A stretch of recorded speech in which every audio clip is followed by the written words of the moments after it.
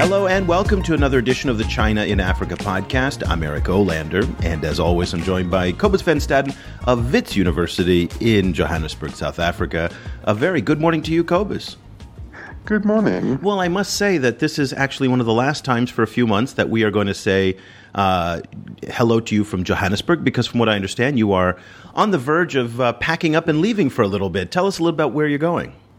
I'm going to Budapest in Hungary to teach a course at Central European University, where Dan Large, a previous podcast guest, also is. I'm very excited about it and slightly terrified. I can imagine being alongside Dan Large is quite impressive. For those of you not familiar with Professor Large, he's really a rock star in the China-Africa space, one of the leading experts on Sino-Sudanese relations. We've had him on the show a number of times, so you will be in some very good Sino-African company when you arrive in Budapest. So from next week, we will be on in Budapest. Okay, so, hey, today we're going to be talking about really one of the more sensitive issues in the China-Africa relationship, and we thought it would be a good time to look at natural resource extraction, because this is one of the issues, I would say in the top maybe 3 or 4 of all of the issues related to China's engagement in Africa come up as the most sensitive, in part because a lot of people interpret China's natural resource extraction strategy in Africa akin to neo-imperialism, neo-colonialism, and it's this often misunderstood aspect of the relationship, but at the same time, it may be a more terrifying aspect of the relationship by virtue of the fact that they are operating very much in a gray area, and we're going to talk about that today. 2 stories in particular came up that crossed our radar that we thought would be interesting. One was a decision by the government of Guinea-Bissau to put a 5-year moratorium on timber exports, and then separately, there was this excellent article by Wang Xiaoxue for the International Institute for Environment and Development, where she talks about the role of China in Africa's informal economy. So we'll get into both of those 2 points right there. First, let's talk about this Guinea-Bissau decision that came down last week.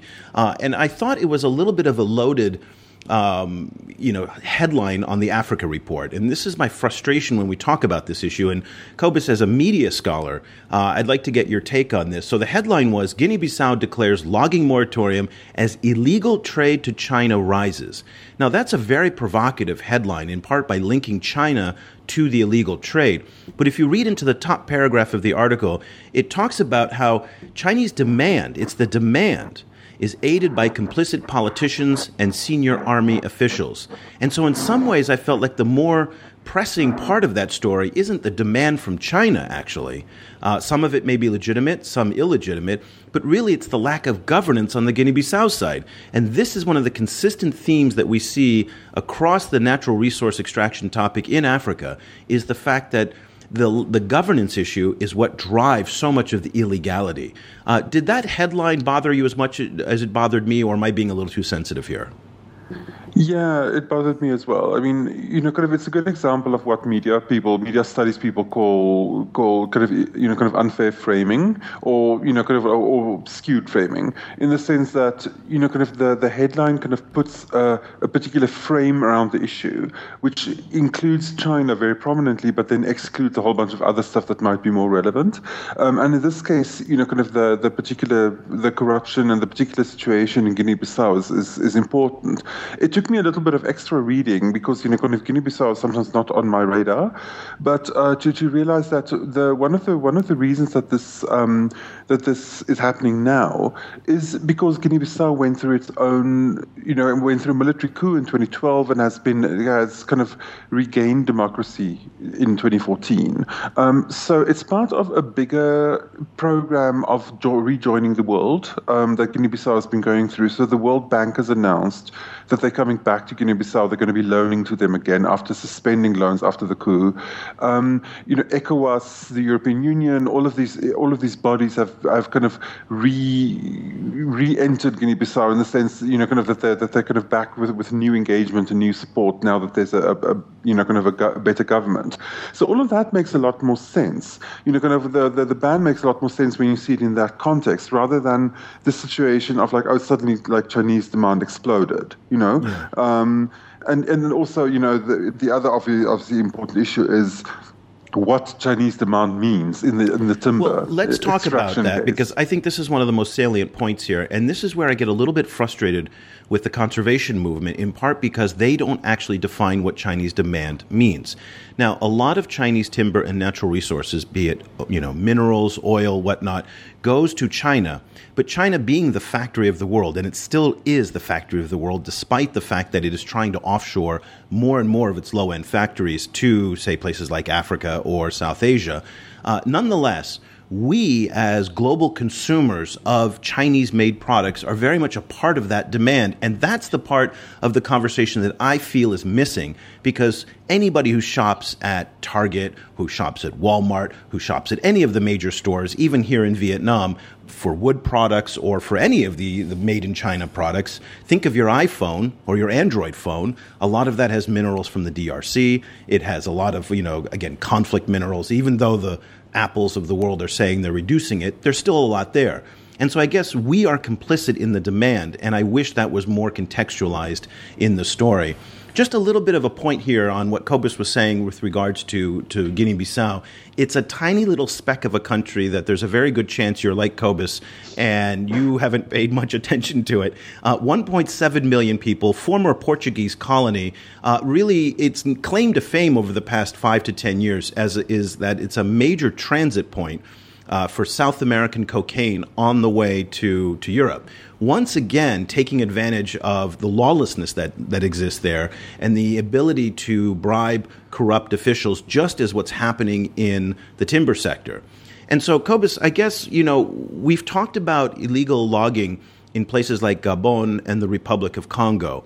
And in the Republic of Congo, it turned out that a lot of the Chinese logging wasn't technically illegal from the point of view of the Chinese. What was happening was the corrupt officials there were providing counterfeit, fake, doctored, or illegitimate licenses to log. And so once again, when we try to assign responsibility, I'm not trying to assign blame here. I'm trying to identify where the source of the problem is.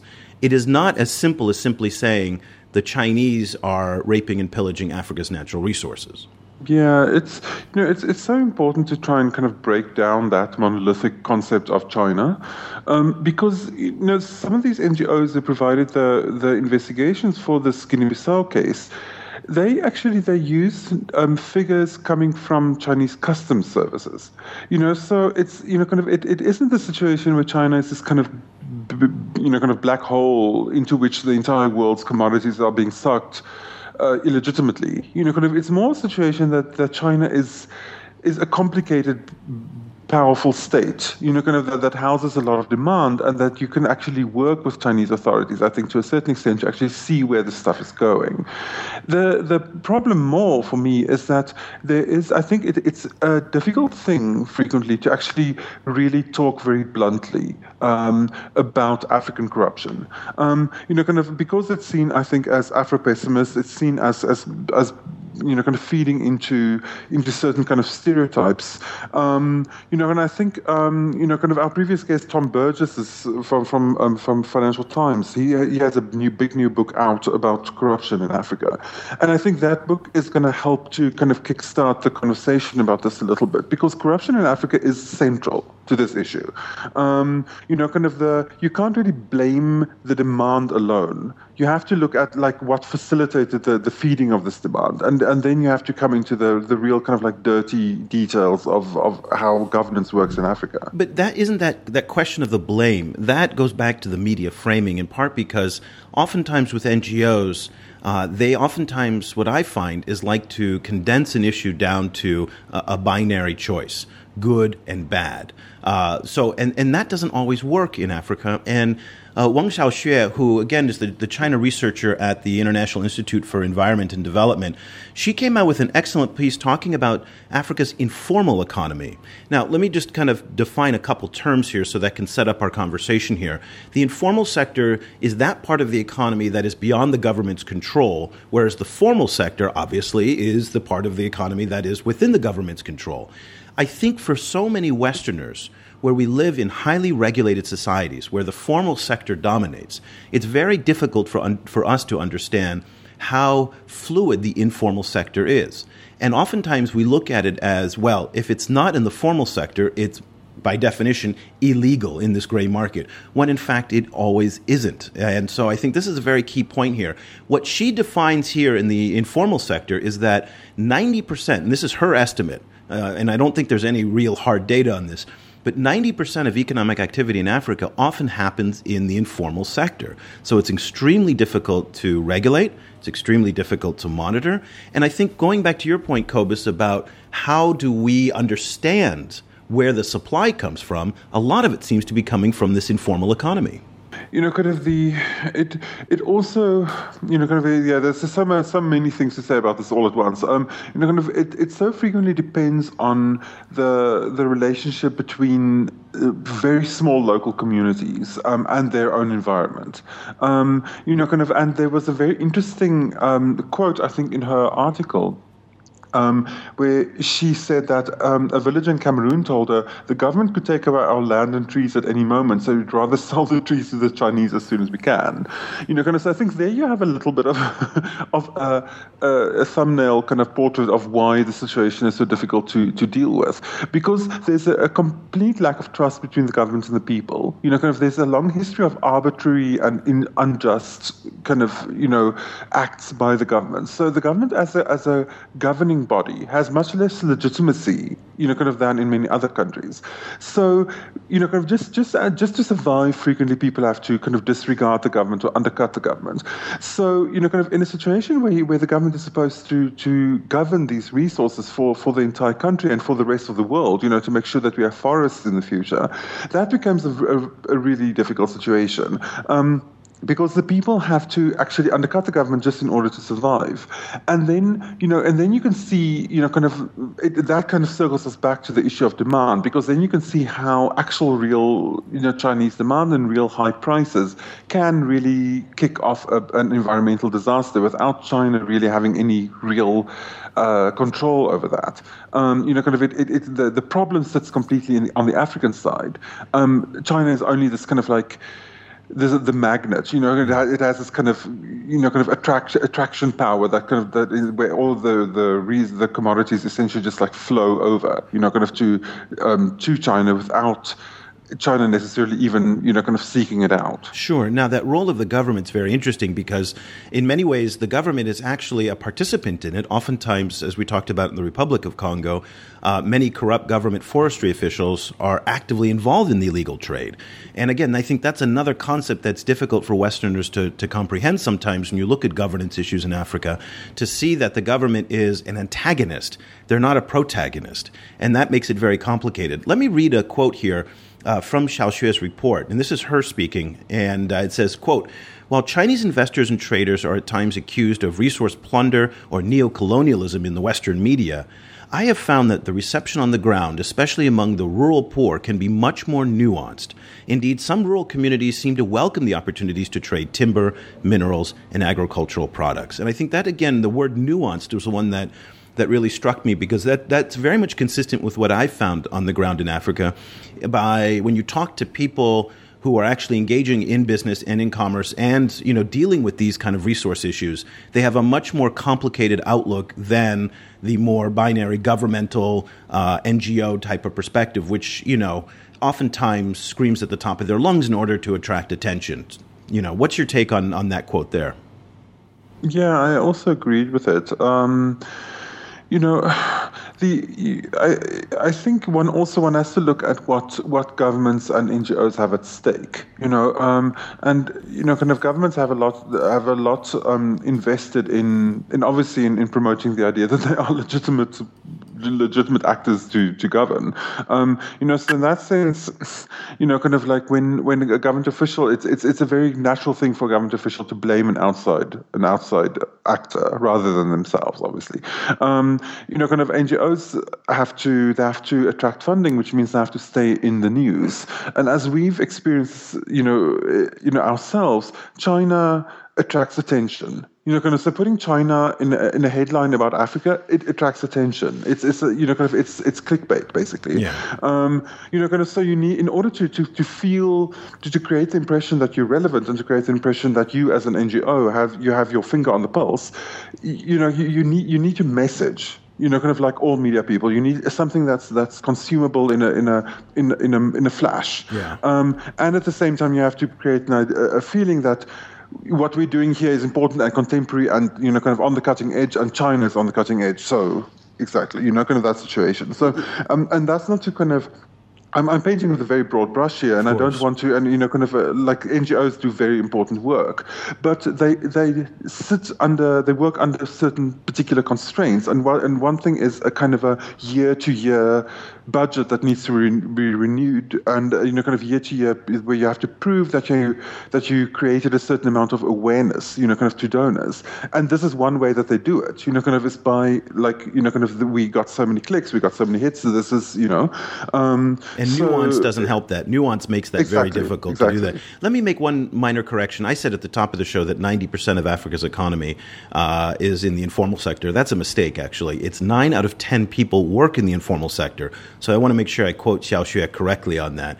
And what she kind of talks about in this informal sector, when you have 9 out of 10 people potentially working in this area, it disproportionately affects women and children. And I think that's a very important distinction to make here. But what's interesting is how the Chinese are operating in this informal economy. And before we get accused of being too pro-Chinese on this particular podcast, this is where I think the negative side of it is. The Chinese are taking full advantage of the informal characteristics and the lack of oversight to operate largely independent of any oversight or regulation. And what little regulation is actually there is often corruptible. So this is where we see the danger to the environment, and what the difference between the Chinese and, say, maybe previous foreign powers who came to Africa for natural resources is that the Chinese are bringing in mechanization. So when we're talking about the cutting of timber across Africa, what used to be done, say, in the 19th or 18th century, done by hand or oftentimes by forced labor, now is being done by heavy machinery. And so the pace of environmental destruction operating in this informal economy is mind-boggling. And I think that's where my big concern comes in. And also because the Chinese presence in Africa is so deregulated from the Chinese side. Again, we misunderstand oftentimes that the Chinese are operating as a centralized entity. And of course, we've talked about this for years on the show, that the Chinese are very fragmented. There is no kind of order to their operations in Africa, or anywhere for that matter in the world. And so I guess in some ways, the lack of accountability, regulation, and governance allows corruption. It allows over logging, environmental destruction. And once the trees are gone, once the resources are gone, the Chinese just pack up and leave. And I think that is really where my big concern comes from with respect to the Chinese and what they're doing with respect to natural resources. Yeah, it's such a depressing situation. It is. I mean, that's the wildlife problem, too. I mean, even in your own country, in South Africa, probably the best regulated country in all of Africa. And yet in Kruger National Park, the government, the most well-funded wildlife protection service in all of Africa, still can't bring it under control. Yeah, and there's it's a kind of open secret in South Africa that that's a certain number of game ranges in those national parks, and also some of the owners of wildlife farms, because South Africa has a big wildlife farm sector, that feeds both hunting and tourism. That they are both the farmers and the game rangers are complicit with the poaching. Yeah. That they are facilitating the poaching. So it's a very depressing situation. No, it is. And I guess our main takeaway from our conversation today, and what both Cobus and I are putting forth, is that the situation is thoroughly depressing. There's no doubt about it. I mean, Africa's natural resources are endangered across the board, not just by the Chinese, but in many respects by Africans themselves, and the lack of governance and accountability there. But again, what I suggested people take away, and the main talking point here, is that word nuance that Xiao Xue put forward in her piece. And I recommend that you check out her piece. It's called China-Africa Trade and Investment Benefiting Africa's Rural Informal Economy, ? And it's a fantastic piece. Go to iied.org and you can find it there. And of course, go to the Africa Report and you can look up the Guinea-Bissau pieces there as well. well. So we're going to try and get Xiao Xue to join us. She's been on the show before. We'd like to have her back to talk about this, in part because it does seem like such a key part of the natural resources question that is very poorly understood. And when it often is covered, it's covered in kind of polemic terms. And the, as Cobus talked about, the economics of NGO fundraising don't always lend themselves to nuance. So an absolutely fascinating issue. So from Johannesburg, the last time before you take off, where can people follow you online if they want to follow your adventures in Hungary? I'm on our Facebook page all the time. That's facebook.com/China Africa Project. And I'm on Twitter at Stadenesque, Stadenesque. And we've got about 250,000 people joining us on Facebook for a very, very lively conversation. We'd love to have you come and check us out. Once again, that's facebook.com/China Africa Project. Cobus and I are updating the page almost every day. No, actually every day, but almost 24 hours. So it's a great news feed on all the top headlines related to China and Africa. I'm tweeting almost every day over at Twitter at eolander, EOLANDER. And also every Monday, we've got a fantastic newsletter that goes out with a digest of the top news for the week in China-Africa relations. We include our podcast, academic research, and a handful of articles from the week. So if you're really not that intent on following China-Africa relations too closely, this is a great way to get a weekly digest of what's going on. Just head to our webpage at ChinaAfricaProject.com. There's sign-up buttons all over, and you can just put your email in, and we'll send you an email every week with those headlines. So we'll be back again soon with another edition of the China in Africa podcast. Thank you so much for listening.